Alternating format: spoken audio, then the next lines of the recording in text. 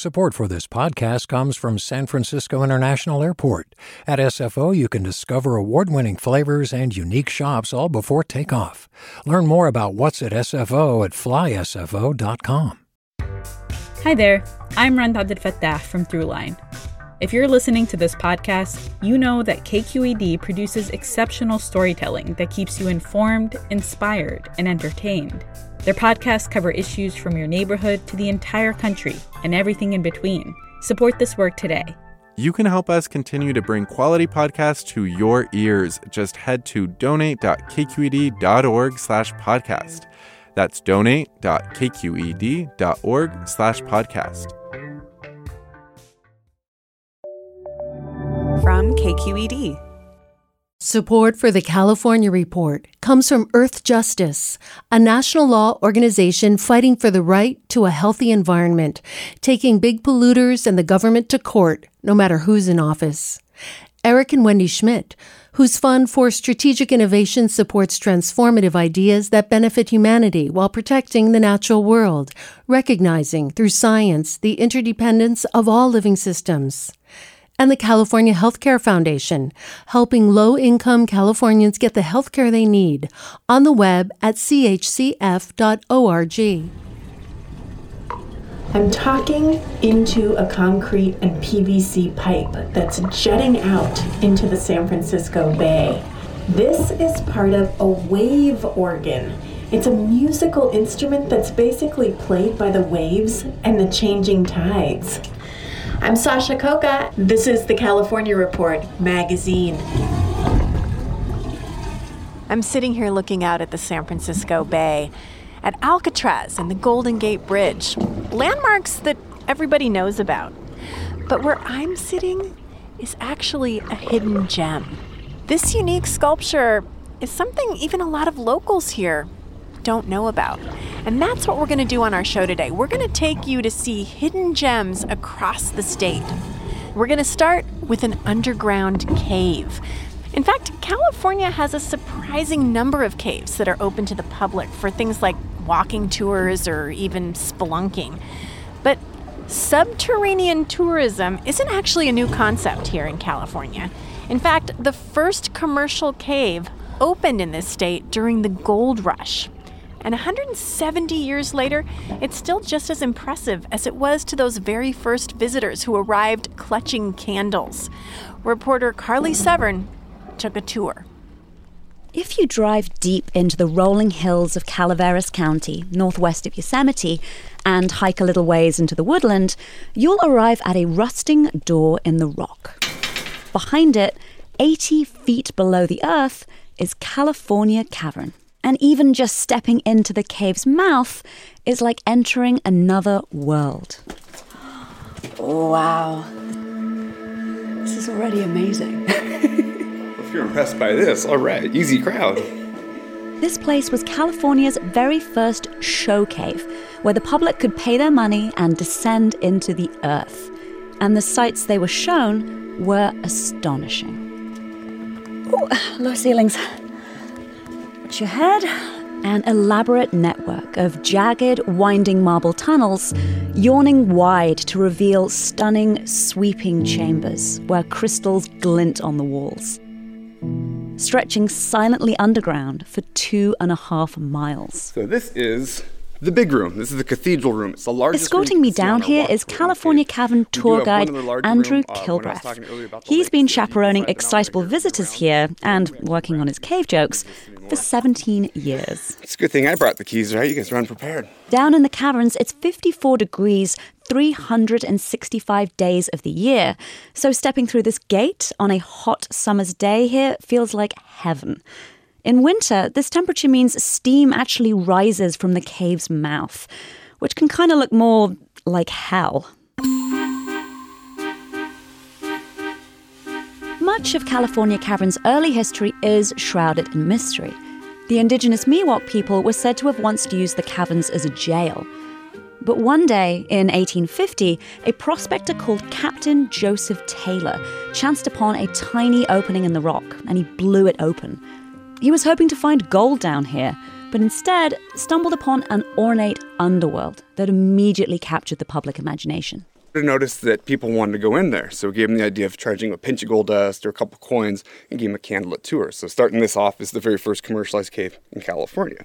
And as Andrew shows me with his flashlight, etched directly onto the walls, you can see name after name, signatures of those first paying visitors. So this is that historical vandalism right here. From crude etchings to elegant, swooping cursive, all done with a candle in one hand and a nail in the other. And occasionally, really rare, but occasionally people find distant relatives on the rocks. Famous writers came down here, Mark Twain, Bret Harte, and John Muir, who visited in 1876 and wrote of the caverns, all a-glitter like a glacier cave with icicle-like stalactites and stalagmites combined in forms of indescribable beauty. But the really special thing about California Cavern is the underground lakes. These foreboding pools of dark water stretch into the blackness. But when you hold a light to them, the water's so crystal clear it's almost invisible. And during the flood season, unless you hear the soft bubbles rising, it's easy to step straight in without even realizing. Like I did. Several times a year, California Cavern opens up these lakes to tour groups, meaning you can raft or even swim across them. Neat to say you swim an underground lake. Little creepy knowing there's 80 feet of pitch black water below you. But it's quite the experience. It's really, really something else. And you know how when you gaze into clouds, your eyes seek out familiar faces and shapes and patterns? Down here, where it's dark, that impulse is only more intense. So yeah, if you do have a good imagination, you can spend hours down here staring up at the ceiling. Bathed in the colorful artificial light that fills California Cavern, swirling rock formations look like frozen waterfalls, crouching figures, jellyfish, popcorn, even demonic faces. And they're all revealed by the kind of illumination that, if it hadn't been for Captain Taylor's thirst for gold back in 1850, would never have happened. Wasn't really meant to ever be seen, because without any lights in here, it's pitch black. So all the beauty is just shrouded in darkness all the time. So it's kind of just a weird way of thinking about how much beauty is down here, but not really ever meant to be looked at without bringing in the lights. On our way out of the caverns, we passed the day's first tour group coming down. It's a little cold for them. And as our guide Andrew leads us out of the depths and up into blazing sunlight again, we can hear their excited voices gradually receding behind the rocks. It seems like the thrill of seeing things you were kind of never meant to see never gets old. For the California Report, I'm Carly Severin in California Cavern. Speaking of things that you're never meant to see, the next spot we're going to visit is a very secretive Los Angeles mansion. It's called the Magic Castle, and since 1963, it's been a kind of exclusive clubhouse for magicians, illusionists, and Hollywood celebrities. But KQED's Jessica Placzek said the magic words to give us a peek inside. You get in by saying the secret password to an owl on a bookshelf. Open sesame? And with that, the bookcase swings open. Inside, the mansion's burgundy walls are covered in ephemera and dimly lit by chandeliers. The place is maze-like, and it's easy to feel lost and a little overstimulated by all the ornate details. It kind of feels like a magician's version of The Great Gatsby. Winding your way up staircases, down halls, through bars, lounges, and banquet halls, sometimes you won't know what floor you're even on. There are 4 theaters. The biggest can seat 150. The smallest, about 2 dozen. Change into a beautiful, shining silver $50. And that's not to mention impromptu performances you'll see from magician bartenders. And the amateurs who will make your card appear tattooed onto another guest's wrist.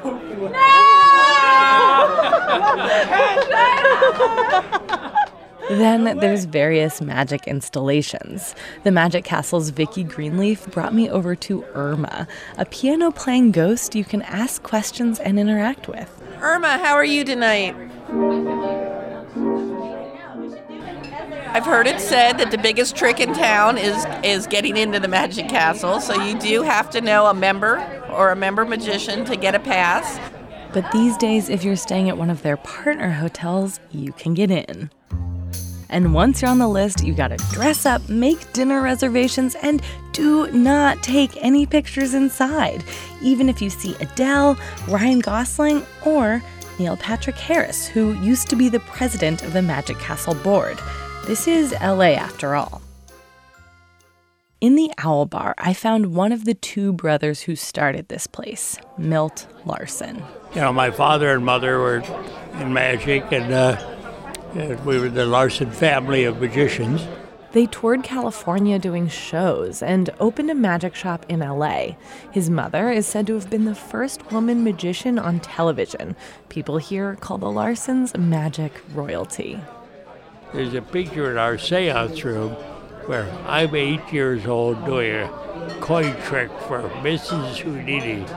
Milt's also met a lot of magicians since opening the Magic Castle, and he is not afraid to share his opinions. Have you met David Blaine?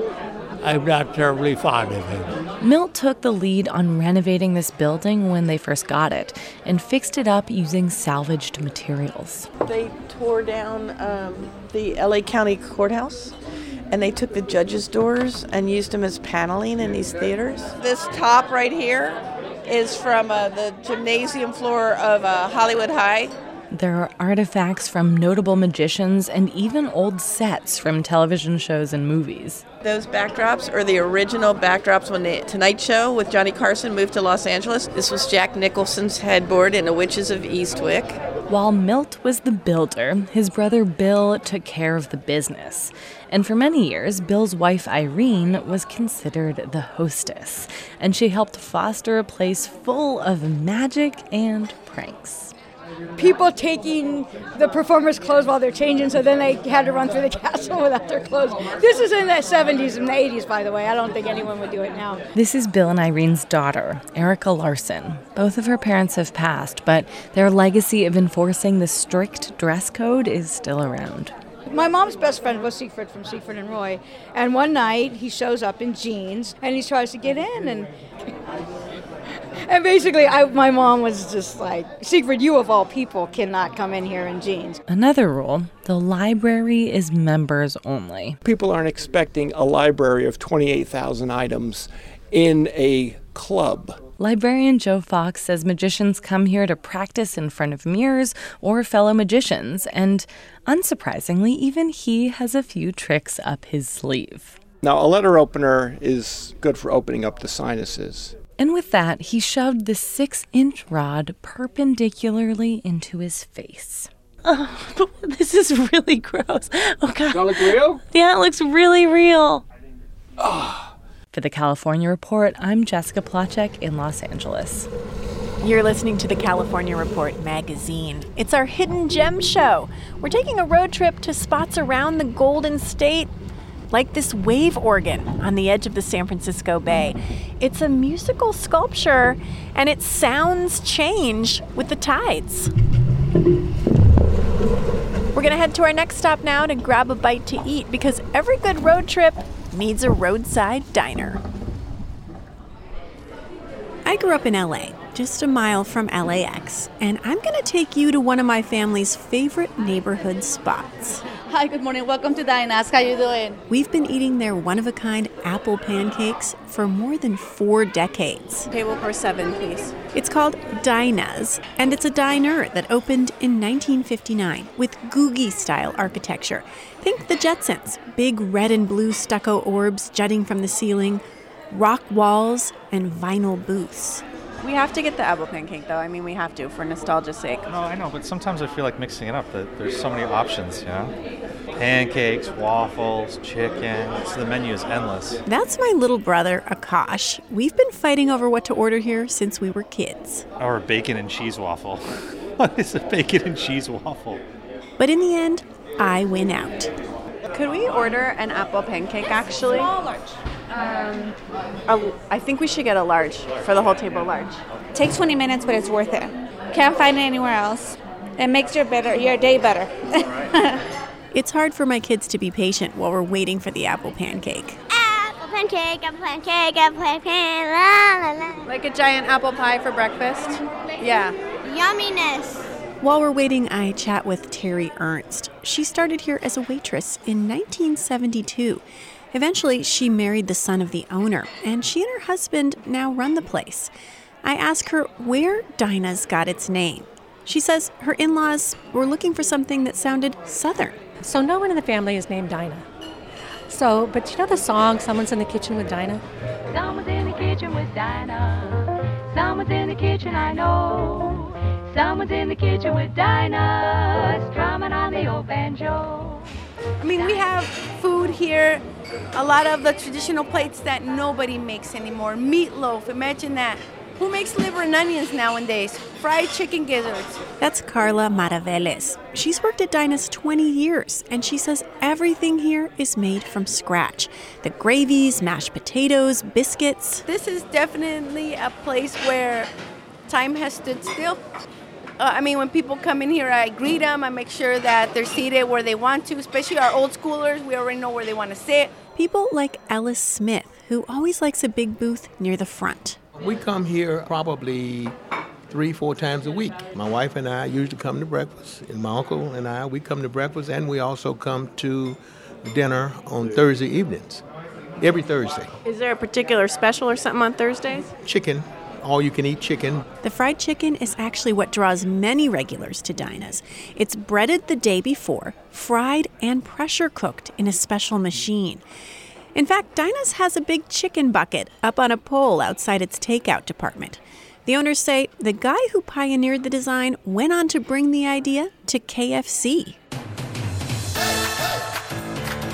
Dinah's 50s decor has been used as a backdrop for Hollywood, too. Shows like Modern Family and Malcolm in the Middle. And its signature red and white chicken bucket was featured in the film Little Miss Sunshine. Chicken, holy God almighty. Is it possible just once Dad? we could get something to eat for dinner around here that's not the damn chicken? Hey, Dad. I'm just saying. Dad. But for me, it's really about the apple pancake. After a 20-minute wait, it's finally here. Then you have to put the big scoop of butter on top of the apple pancake, so it basically rolls all over it like a snowball and melts the butter all over the crispy apples and brown sugar. Who else wants an apple pancake? Just as I'm biting into the layers of apple and cinnamon, I get invited back into the kitchen to see how these pancakes are made. A tall man in a tall chef's hat is pouring pounds of peeled and sliced apples into a skillet of sizzling butter. Salome Jimenez, everybody calls him Uncle Salome, is 73. He's from Jalisco, Mexico, and he's worked here 47 years. He comes out of retirement on the weekends to whip up the apple pancakes for the crowd because he's faster than anybody else. He tells me this is the only place in California that makes these pancakes. Every one the size of a pie, baked individually in a cast iron skillet. Dinah's makes 400 to 500 of these every month.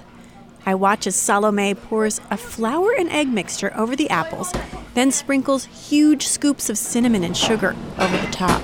Wow. He slides it in the oven to bake for 10 to 15 minutes. When it comes out, he'll flip over the pancake in the skillet so the apples sit on top of the dough. Gracias, gracias. También le voy a decir tío. Salome, gracias. I am ecstatic. I am watching the apple pancake master reveal the secrets of my childhood comfort food. This summer, Dinah's marked its 60th anniversary with a Blast from the Past event, where they lowered all their prices to match the menu from 1959. No apple pancakes, but you could get a breakfast special: bacon or sausage, eggs, and 2 regular pancakes for $1.25. Dinah didn't make no pudding, didn't make the apple pie. And now we're going to head to a tiny museum many Californians have probably never even heard of. It doesn't look like your typical museum because it's a working lighthouse. And as Bianca Taylor tells us, it was also one of the first museums to celebrate how surfing hit the mainland. traveling from Hawaii to California. At Santa Cruz, California, where we're told the breakers are as high as any the Pacific rolls to the beaches, there's surf riding competition, which makes for a pleasant sport. Santa Cruz has been luring surfers to its beaches for decades. Surfers like Kim Stoner. I started surfing in 1962. It was a life-changing event. Once you get it in your blood, it's hard to get it out. Kim is a surf historian and a founder of the Santa Cruz Surfing Museum. We came up with the idea in 1985. But Kim says the history of surfing in Santa Cruz goes back 100 years earlier. It was a hot summer day in July in 1885. 3 Hawaiian princes. David, Edward, and Jonah. That's David Kawananakoa, Edward Keli'iahonui, and Jonah Kalanianaole. And they introduced surfing to Santa Cruz here. The teenagers were sent to California by the King of Hawaii to attend St. Matthew's Military Academy in San Mateo. One day, David got a glimpse of some big waves at the mouth of the San Lorenzo River, close to where the Santa Cruz Beach Boardwalk sits today. He probably saw the waves, a perfect A-frame, similar to the waves of Waikiki at the time, and said when he went back and he told us, man, we got to make some surfboards. So they went to a lumber mill, picked up some redwood planks, and shaped them by hand using knives. Those boards were 17 feet long and weighed more than 200 pounds. And it was exciting. I mean, it basically cemented in stone that surfing originated here in Santa Cruz. The Santa Cruz Surfing Museum is housed in a small lighthouse overlooking Steamers Lane, a famous surfing beach. Outside, there's a plaque commemorating the 3 princes, but inside is where you really start to get your surf education. It's kind of congested in here, but we have a lot of stuff, but it's very pertinent. Surfboards are hanging from the rafters. There's flippers and old T-shirts tacked onto display boards, and everywhere you look, there are incredible photos of people surfing in Santa Cruz, dating all the way back to the early 1900s. But because it's such a tiny space, the size of a large living room, a timeline guides you through the museum, starting with a replica of the board the Hawaiian princes rode. Come over here now. That's like a door. This is a redwood board right here. This is first growth redwood. See how tightly grained it is? This is really heavy. This is the kind of wood that the boards that the princes had were made out of. Next to that, a beat-up yellow ironing board rests against the wall. I know the ironing board. Did someone surf on an ironing board? Yeah. Somebody made this, and they had this old imprint on here of these ducks or birds. Walk a little further, and you get into the 1960s. This is when I started surfing, early 60s. It was becoming more popular. Contests were coming around. Bob Brown now has the judge's eyes, and the surfing teenager is showing some classy form. He is declared the new champion of the surfing state. And then a few more steps, and you're done. We're only up to the 90s here because we're kind of out of space. Kim hopes they can expand into the 2000s someday. But even still, the museum is an incredible archive of the history of surfing, and not just in Santa Cruz, but throughout the world, because so many of today's surfing standards, from techniques to technologies, were invented and perfected in Santa Cruz. One of my favorite things about this museum is that it's so homegrown. Kim says almost everything in here came from the local community. Everybody just digging for stuff that you had, whether it was boards, pictures, talking to your family members. That's what you're seeing in here. And it's truly a labor of love. The museum is managed by volunteers, funded by donations, and is always free to visit. Oh, yeah, I mean, it's a gem. I think we're very lucky to have it. But you don't have to be a surfer to appreciate the Santa Cruz Surfing Museum. It might be enough to stand outside the lighthouse, smell the salty air, hear the waves crashing on Steamers Lane below you, and imagine when 140 years ago, 3 Hawaiian princes lugged a 200-pound piece of wood into the freezing water, paddled out, and for the first time, stood up. For the California Report, I'm Bianca Taylor in Santa Cruz. And finally, our last hidden gem takes us back to Gold Rush country. This time we're headed to Amador County, 30 miles east of Sacramento. Tourists come there for the wineries and the casinos, but on some weekends you can also take a train trip up into the hills to see what lured miners to the Golden State. Asala Sanapur takes us aboard the Amador Central Railroad. Everybody get their tickets? No, I need to get 3 more tickets. By 9 a.m., the sun is already blazing over the small town of Ione. But that doesn't stop the line of people snaking around Lane Station. There's your change, and there's your tickets. Thank you. Have a good time, you guys. For $10, they can ride a 3-mile stretch of railroad dating back to the Gold Rush era. In 1904, it was the only way to bring supplies up the hills of California's Motherlode. Today, a burly crew of railroad enthusiasts help keep it alive. We're not your normal railroad buffs. We're historians, keepers of the history. That's the Amador Central's excursion coordinator, Mark Demler. He and a group of hobbyists bought this stretch of tracks from the Sierra Pacific for $1 back in 2010. That's right, $1. When the railroad was just us, it wasn't nearly as much fun as the last couple of years when we've opened it up to the public. And neutral. The group restores vintage motor cars, small rail cars that only seat 4 passengers. They start by unloading the cars on the tracks, manually aligning the older ones using giant metal turning skis called a turntable. A little more. That's good. Then they test the brakes, load the cars with fuel, and check the radios. Okay, I think we're ready. We want to welcome you to the Amador Central Railroad. We are the owners and operators and volunteers that make this operation occur, and we do it solely for you.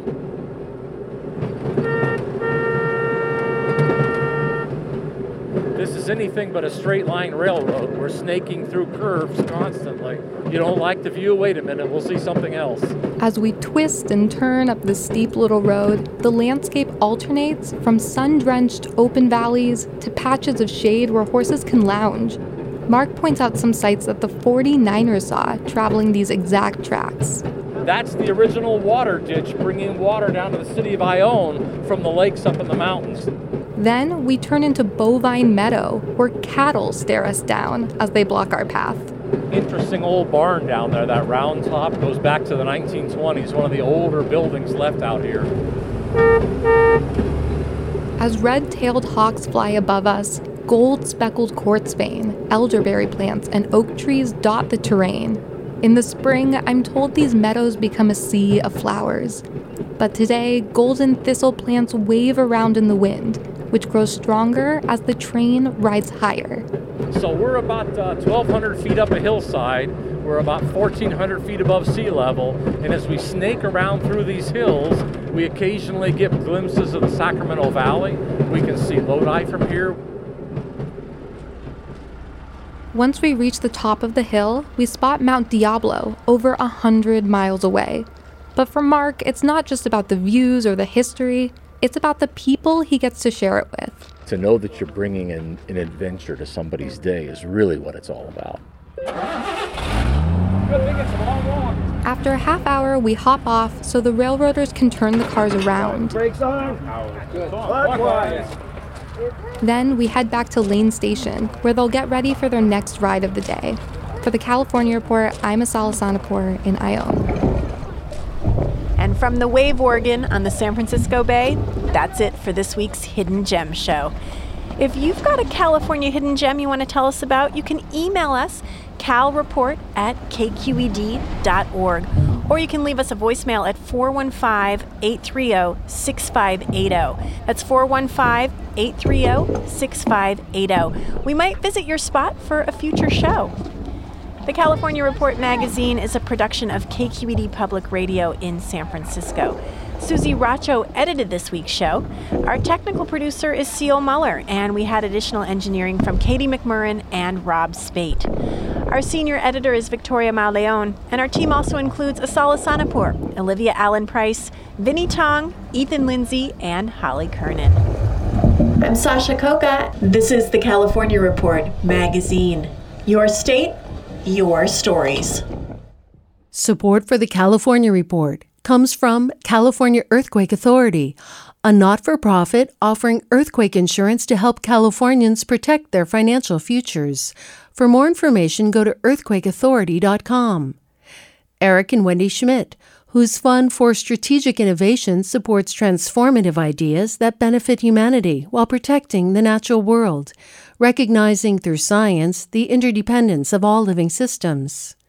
and the James Irvine Foundation, committed to a California where all low-income workers have the power to advance economically. Learn more at irvine.org. Hi, it's Terry Gross, the host of Fresh Air. We bring you in-depth, long-form interviews with actors, directors, musicians, authors, journalists, and more. Listen to our Peabody Award-winning Fresh Air podcast from WHYY and NPR. Hey there, this is Brittany Luce from NPR's It's Been a Minute. KQED's podcasts like The Bay, Bay Curious, Mind Shift, Right Nowish, and more all tell the stories of the Bay and beyond with reliable, human-centered journalism. They aim to inspire, make you think, entertain, and expand your understanding of the place you call home. Here's how you can support podcasting at KQED. Showing your support is easy, and you can join Brittany in supporting KQED Podcast too at donate.kqed.org/podcast. That's donate.kqed.org/podcast.